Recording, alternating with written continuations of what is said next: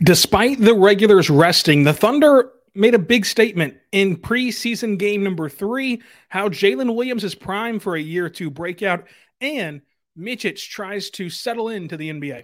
You are Locked On Thunder, your daily Oklahoma City Thunder podcast. Part of the Locked On Podcast Network, your team every day.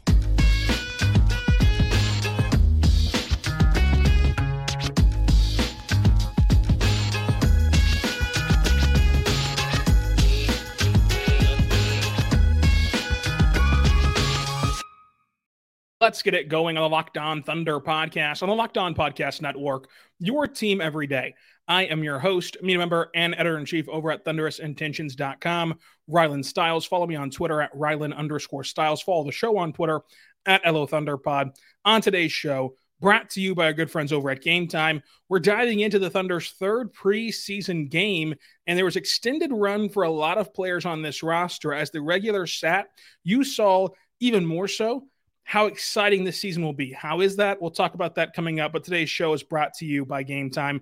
Download the Game Time app, create an account, and use the code LOCKEDONNBA for $20 off your first purchase. So if you're trying to get in on the action and go watch this really fun team play in person, use code LOCKEDONNBA, get $20 off your tickets to Thunder games, and also become part of the Locked On Thunder Insiders. Text 405-963-3686 or go to subtext.com/lockedon for breaking news, rumors, game breakdowns, practice reports, and more, including being moved to the front of the line in Mailbag Podcast, which happened tomorrow. So you can go and leave your question below as well for the Mailbag Podcast. But in today's game, the Thunder played the Hornets in their third preseason game of 5, and it was their first and really only true road game, their only road game in the preseason where it's at an NBA arena. They played in Montreal Thursday. They'll play in Tulsa this coming Thursday.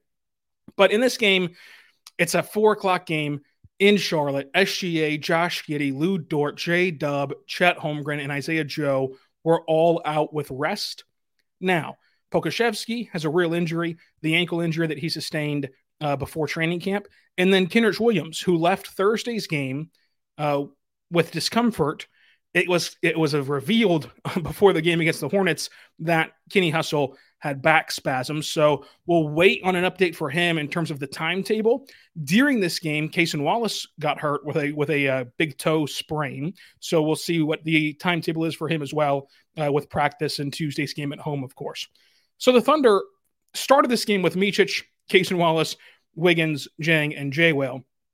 The Hornets played their regular roster. I mean, it was LaMelo Ball, it was Terry Rozier, it was Brandon Miller, PJ Washington, Mark Williams were their starting 5. Like, that's pretty much the Hornets heading into this year.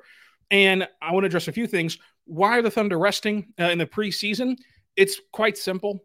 For 3 of the 5 that were resting, or 6 that were resting, SGA, Josh Giddey, and Lou Dort, they played heavy minutes this summer. And it was high-level competitive basketball minutes. It was not just going and playing pickup or extensive training with your trainer. It was legitimate high-competition basketball at the FIBA World Cup. So with those 3 guys who are going to be tasked with playing a ton of minutes in high-stress minutes for the Thunder, and also just got done playing high-stress minutes for their countries, you want to make sure that you're doing everything you can to manage their load right now, because they only got like a month's worth of an offseason. You get bounced in April. They got a couple weeks off there, go to training camp in FIBA, and then they all were playing until the very last week. And for Shea and Dort, they're playing to the very last day, an exact month before training camp. So not a ton of time off for those guys. So you want to make sure that you rest them in these games where you can. And then for Chet and J-Dub, of course, with Chet coming off that injury, I don't think that really played a factor into it. I think they just naturally looking for rest. Another reason why you look for rest is because the Thunder roster has 21 players on it. 20 of them have reported, and you've got to find ways to make sure everyone gets active and everyone gets some pretty sustained run, which is why I told you on Friday I wouldn't expect this game to have a lot of regulars, and it did not for the Thunder. It's a getaway day game. It's a matinee game on the road, and then you play in Paycom Center Tuesday. So maybe that factors in as well from a business aspect of it, of who you want to play and win. But you still saw a very competitive lineup, and that is why even in this game where the regulars didn't play, you found some beauty in this game for the Thunder. And it was kind of multi-layer fold. So with everyone out, right, your whole starting unit is out, all five. Your best two bench players are out, and your top 10 pick in Cason Wallace leaves the game early.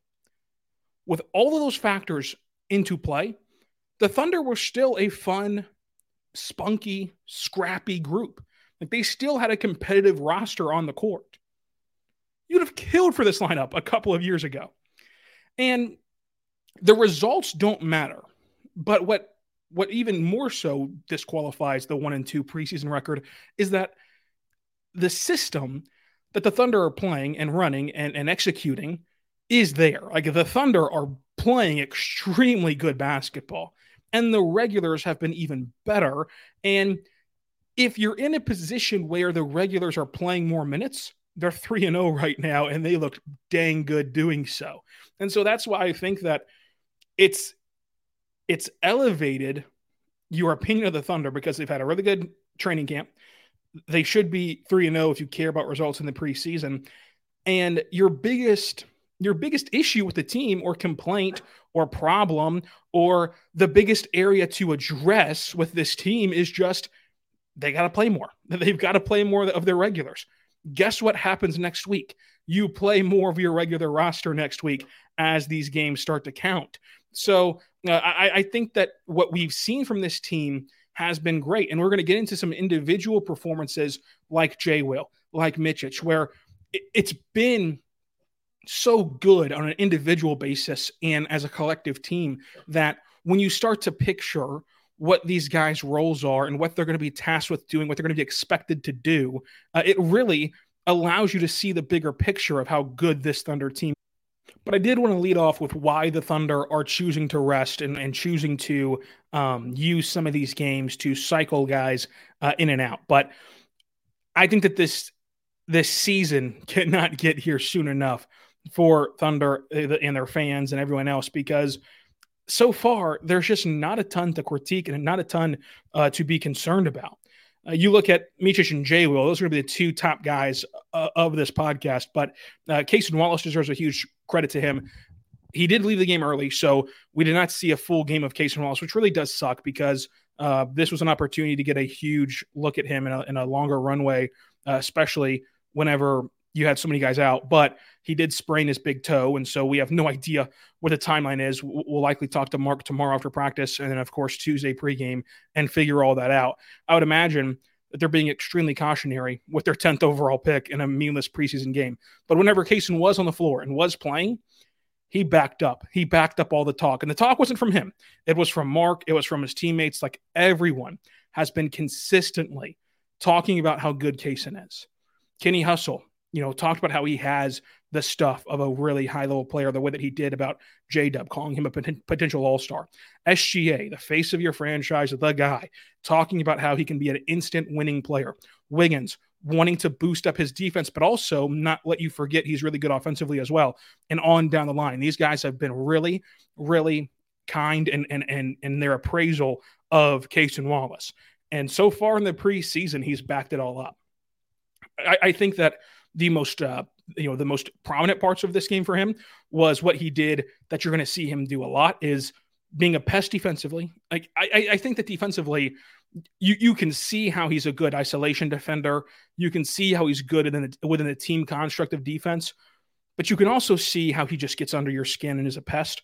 His ability to swipe at the ball on who he's not guarding, right? So he's defending off ball and somebody's driving in next to the guy he's guarding. His ability to kind of reach in, poke at the ball, poke at the driver without getting called for a foul, without making contact.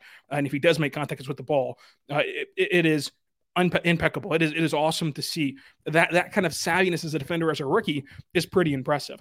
But where he thrived offensively, he had the highlight mid-range free throw line jumper, stopping a dime off the bounce, looking like Shea. He had that play.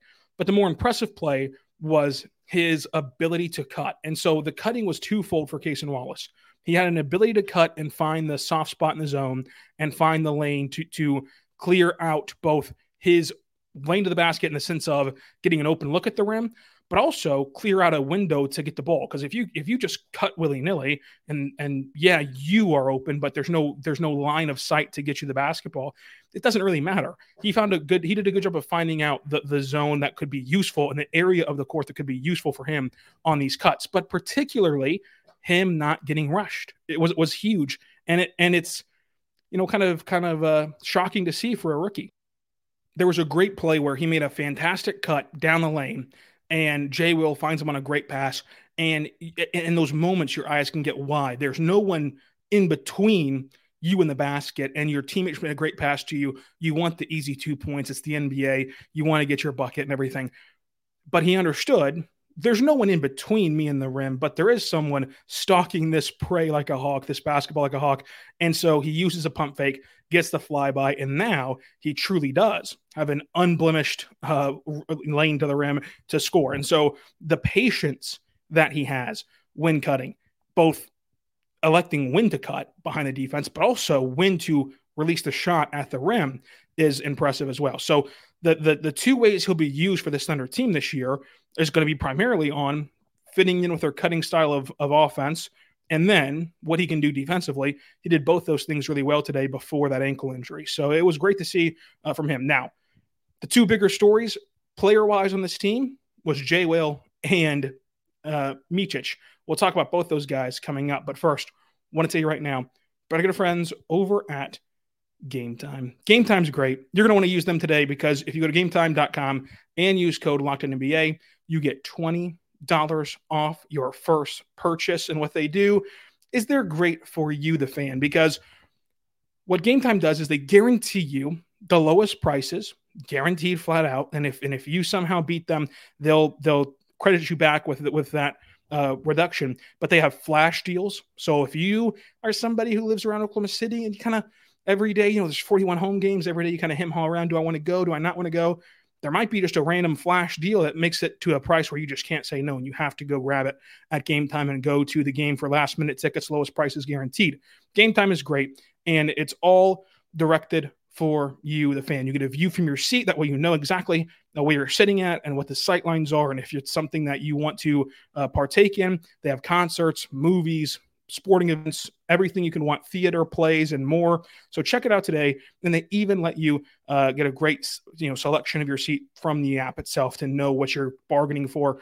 Go download the Game Time app today. Whenever you do, use code LOCKEDONNBA for $20 off your first purchase. Terms and conditions apply. Go there right now. LOCKEDONNBA code gametime.com.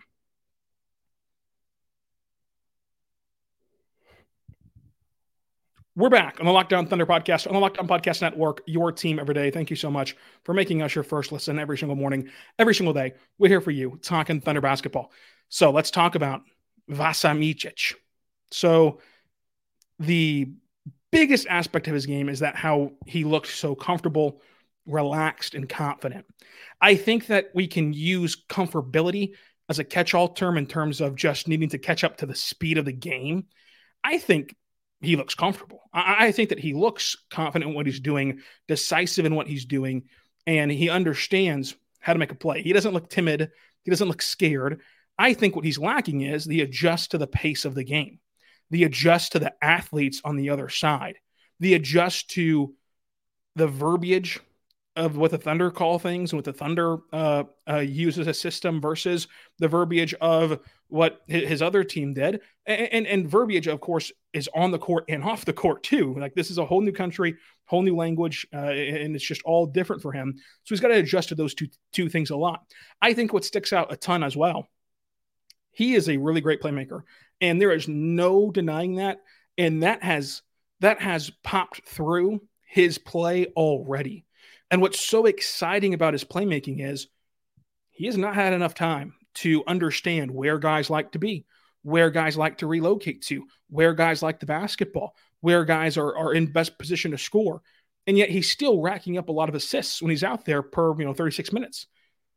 So I think that comfortability is not the right word necessarily, because to me, I think of comfortability as like, is he playing timid or not?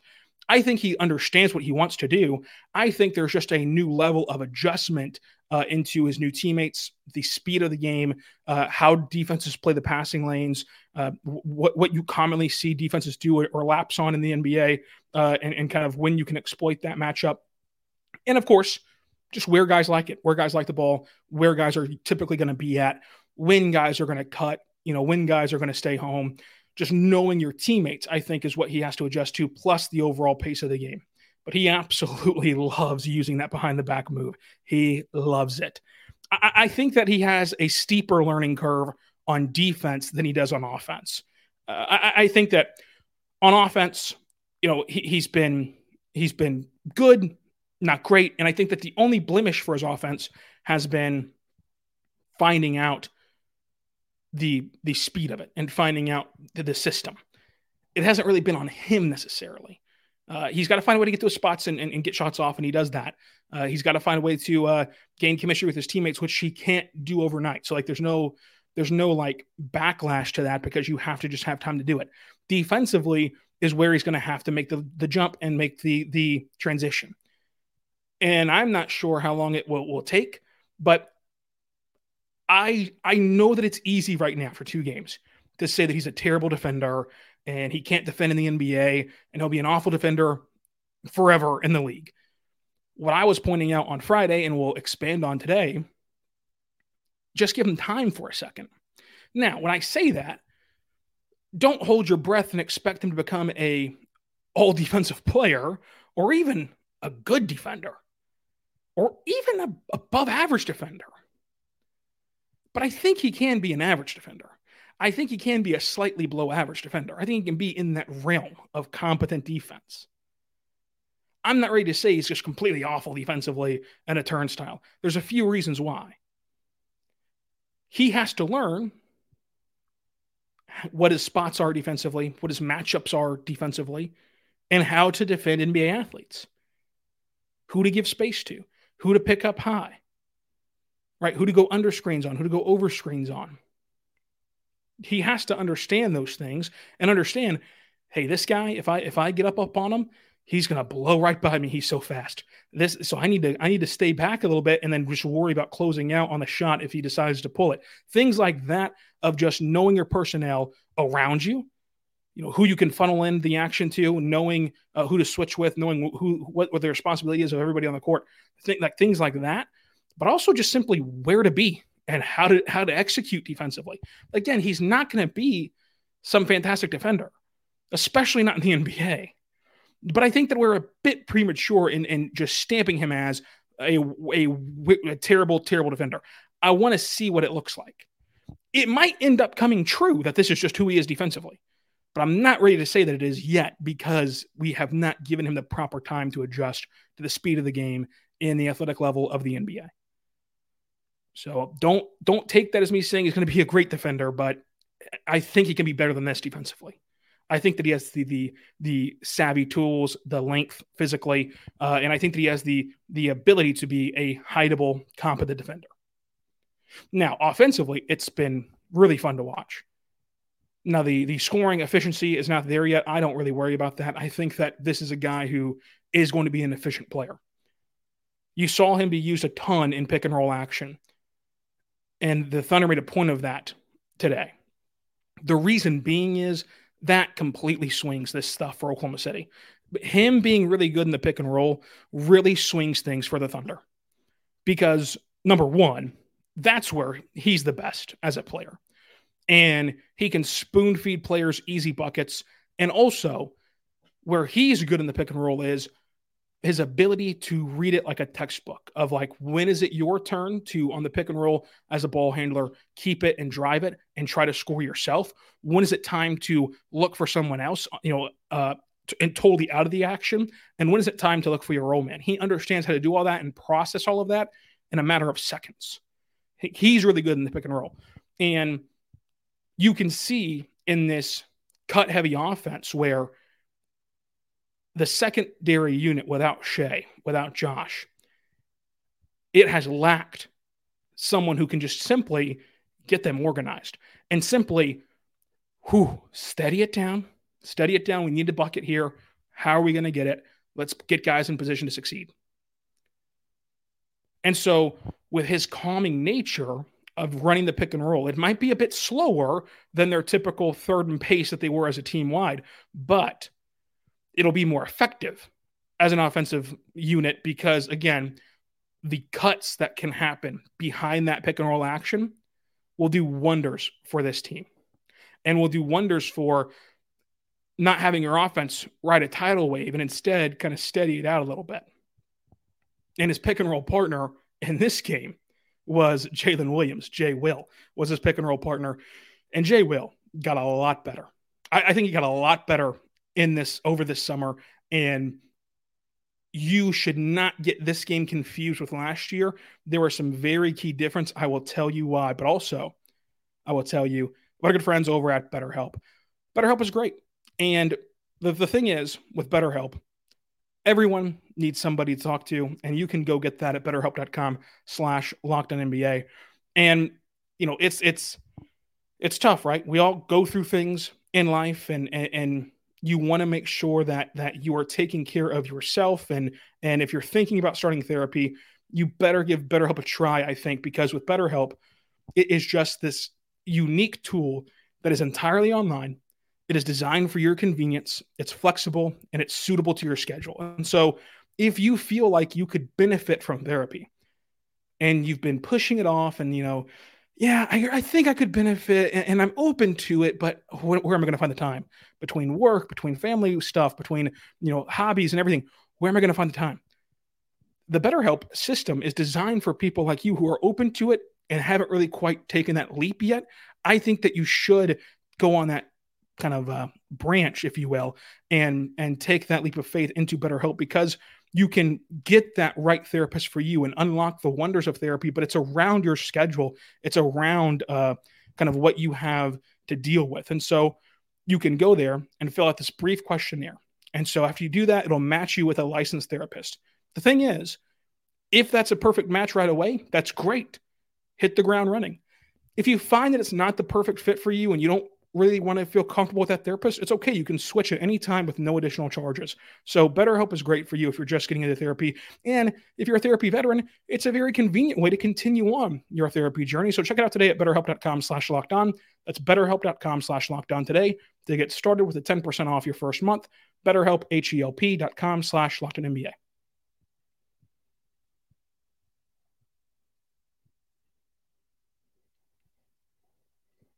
We're back on Locked On Thunder on the Locked On Podcast Network, your team every day.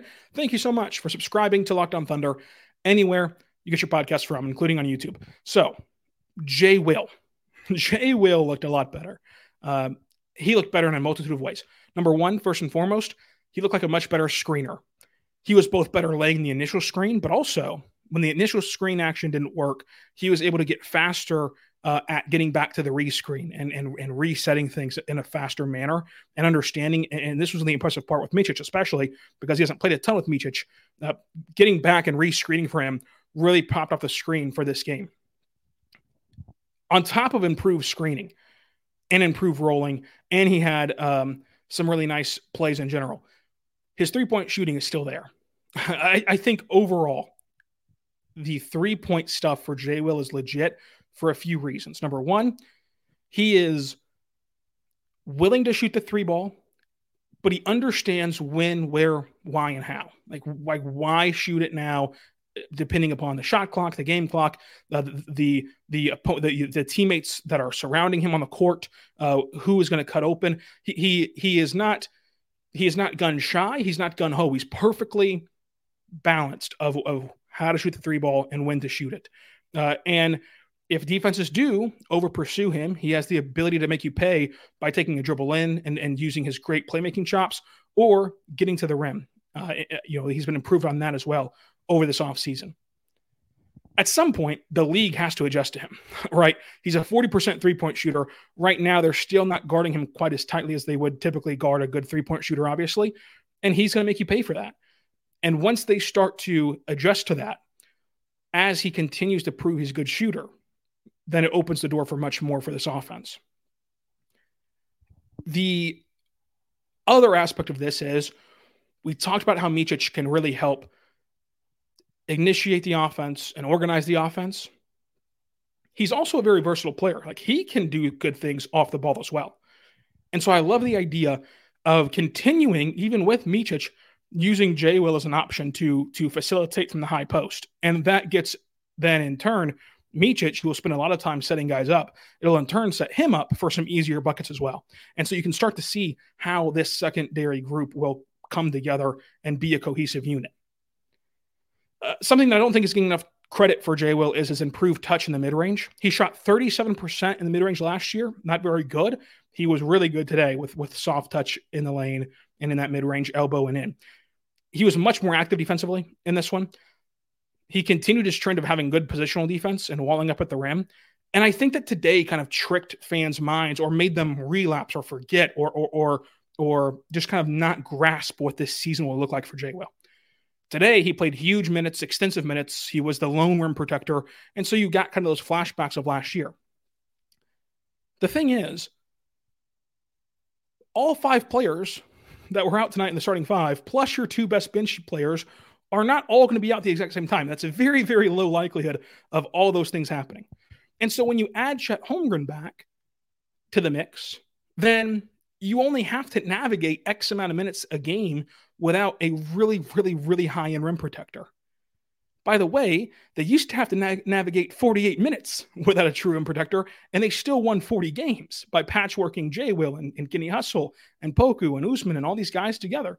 So this is not a huge worry of concern for me, is the rim protection, and Mark Williams had a really big game. Like to me, we've seen it have enough success last year to win 40 games. Now you're going to add Chet to the mix. And now what you're doing is you're shrinking the sample size. And I think that helps you and helps the cause for J. Will. I think in a vacuum of 20 minutes, that Chet will be on the bench, 20-ish, 25, whatever he ends up being on the bench for, that you can piece together a really good defensive unit of J. Will and Kenny Hustle and those guys to play down low. So I think that the rim protection stuff got a bit overblown today because you were thinking of what it looked like last year. It's not going to look like that this year. Number one, the minutes in total of what you're playing as him as the rim protector will shrink. Number two, in an ideal world, the lineups that he's going up against will completely be changed. It will no longer be their best big man on the other side. It will no longer be that for J. Will. I think his rebound total, of course, was higher this game. I think that was more so a product of the players around him than it was like he himself. I think that he already didn't get enough credit as a rebounder last year because he oftentimes was really good at boxing out, but it was boxing out to clear the way for Josh Giddey, for Shea, for J-Dub to come get the rebound. And in turn, that lets you play a lot faster, but it lessened his rebounding numbers. Today, you don't have those guys, and his rebounding numbers kind of boost up a little bit. I would assume that that's kind of more so the rationale there with J. Will. I think that he already didn't get enough credit for the rebounding aspect of his game last year. Now he'll get some of that credit because it actually came through the box score. But J. Will looked really impressive. And the efficiency as a scorer, as a passer, and the ability to do the right things defensively, when you only need that for 20 minutes a night instead of needing it for 30, it really impacts the way that you look on the floor and the way that people think about you. 18 points, 3 assists, 9 rebounds, a block, 2 for 4 from 3, 70% from the floor. Really good game from him. He only had 1 miss inside the arc. Nice game from J. Will. Davis Bertans, I think, unlocks a totally new dimension for the Thunder. He gives you this new break glass in case of emergency type of option where if your offense is just struggling and you find yourself down in the box score and maybe it's just not so much that the offense is struggling, but the other team had an otherworldly start where they've canned 6 threes out of the gate and you obviously don't have those type of shooters in your starting lineup. Break glass in case of emergency, use Bertans, come out there and really get you back into things and really help you swing games around with the way that he can shoot the ball. In a weird way, he's kind of like Jackson Arnold, right? Like you're trying to redshirt Jackson Arnold, but you want to still see him play a little bit this year, but he can only play in like 4 games. And you're trying to figure out how to use his and pick your spots on when to use Jackson Arnold. But you also, of course, need to keep him ready because what if Dylan Gabriel got hurt or something like that? Like he's a weird version of Jackson Arnold where he's not the 5-star. He's not the top prospect. In fact, you dang sure do not want to play him in 75% or more of the games because you do not want to be on the hook for his salary next year. You want to lessen that to $5 million. So he can help you. He can do things for you, but you want to make sure you manage the minutes and pick your spots wisely of when you use him. And so I think that his role, of course, will look similar to Muscala and Saric of last year. Along with that, that line of thinking of like using him like Muscala and Saric, I'm interested to see if they use him as this kind of 11-second sub, let's call it. You know what I'm talking about. If you've watched the Thunder last year and the year before, there is no opportunity left unturned by Mark Daigneault. If there's a dead ball with 10 seconds, he's going to throw in Lindy Waters or Isaiah Joe because it's a possession and it's a possession opportunity to get points. Now you can throw in a really, really, really good shooter in Davis Bertans. Like, is he going to be kind of that 11-second dead ball? Hey, let's get him out there. Along the same lines as we have not seen him play with Shea yet, but envisioning the Shea plus shooters lineups with Davis Bertans, who has some premier relocation skills, an incredibly quick shot, and he can get enough depth on his shots and shoot it deep enough from beyond the arc that it's almost impossible to defend him and Shea because the gravity of him pulls you so far away from the rim where Shea likes to dominate. If you don't follow Bertans out to the rim, though, you've just traded in 2 point. Instead of having Shea get you 2, Bertans is going to get you 3. So you've lost a point in the transaction more often than not as a 40% 3-point shooter. So what Bertans can do is really, really fun for the Thunder. It's just a matter of making sure he doesn't play in that 75% threshold for this season. Tre Mann, Jeremiah Robinson-Earl, and Jack White will be a talking point of this game because it was some significant burn for the 3 players on the roster bubble. So the Thunder still have to cut 3 players, 3 standard contracts. So the two-way guys don't count in this. They've already said, Victor Oladipo is not going to report. He's not going to be on the roster. So now you're down to getting 2 more gone of Jerry, Tre Mann, and Jack White. And in this game, Tre Mann, it was a mixed bag, I think, for him. He seemed at times a lot more decisive, a lot better at executing what he wants to do and get to his spots and just live with the results. But then there were a possession or two where, he uncomfortably shoots a shot and it's just way off. There's the turnover aspect of it too, where he had 4 turnovers. I think that he got better as a playmaker, but of course needs to clean up the turnovers. I think that he still has to finish plays. We've talked about this all summer long. If you go watch Tre Mann play basketball and you pause the game as the ball's leaving his hand, he looks like a really good player. He creates space. He takes good shots. It looks like it's going to go in, but then you hit play and they all typically miss the last year. And then now we're starting some of that same trend a little bit. He's got to finish plays more consistently. He's got to just have the ball bounce his way, really. But the turnovers and the uncomfortable moments where he just takes a bad, shot in the sense of the decision process was there. There was a step back he had where he was wide open. It was a good shot, but it was as if he tapped the square button in 2K instead of holding it for the shot meter. And it was just a very late, messed that one up, right?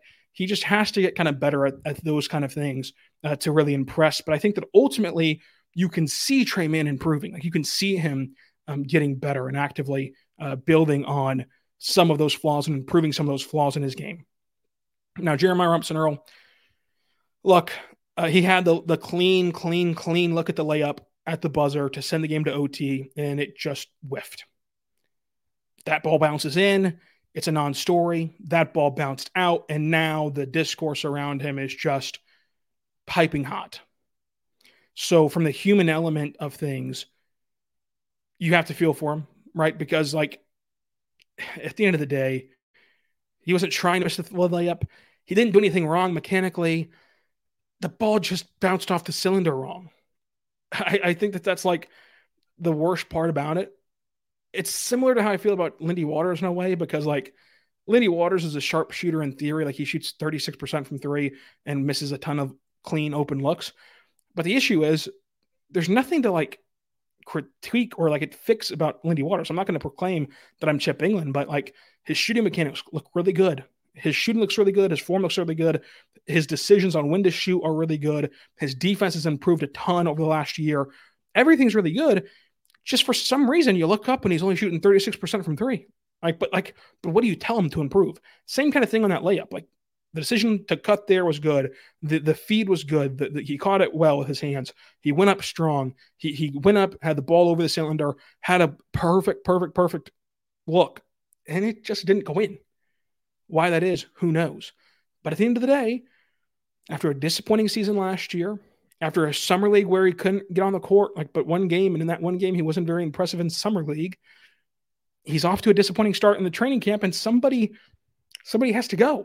And so it comes down to him, Trey Mann, or Jack White. And Jack White in this game had 7 and 7 with solid energy and defense. Jack White does a lot of thundery things. But it's still down to those three guys, I think, on the roster bubble. 2 of the 3 have to go, along with Victor Oladipo. We're going to find out this week. I think that Saturday will be the day it gets cut down, if I'm not mistaken, ahead of next week's opener on Wednesday. So cannot wait to see how this all unfolds, but we'll have you covered here. So Tuesday will be a mailbag podcast. Make sure you subscribe to Locked On Thunder. You can leave your mailbag questions in a lot of different places, on YouTube, on Twitter, at Rylan_Styles. You can leave them on the email address if you don't have social media, lothunderpod@gmail.com. And subtexters, you're going to get moved to the front of the line on subtext.com/LockedOnThunder. So a lot of ways for you to get involved with the show. Make sure that you do it. So Tuesday, mailbag podcast. What are your thoughts on the preseason so far? What are your questions about the team in the preseason? Wednesday, we're going to recap the Bucks game. Thursday, we'll have a guest on. Friday, we're going to recap that Pistons game to wrap up the preseason slate and give you our final roster predictions. And we might even get some breaking news in between now and then. So make sure you stay plugged in. This is your home for all of Thunder basketball all season long. So make sure you subscribe for free across all podcasting platforms so you never miss an episode. And until tomorrow, be good and be good to one another.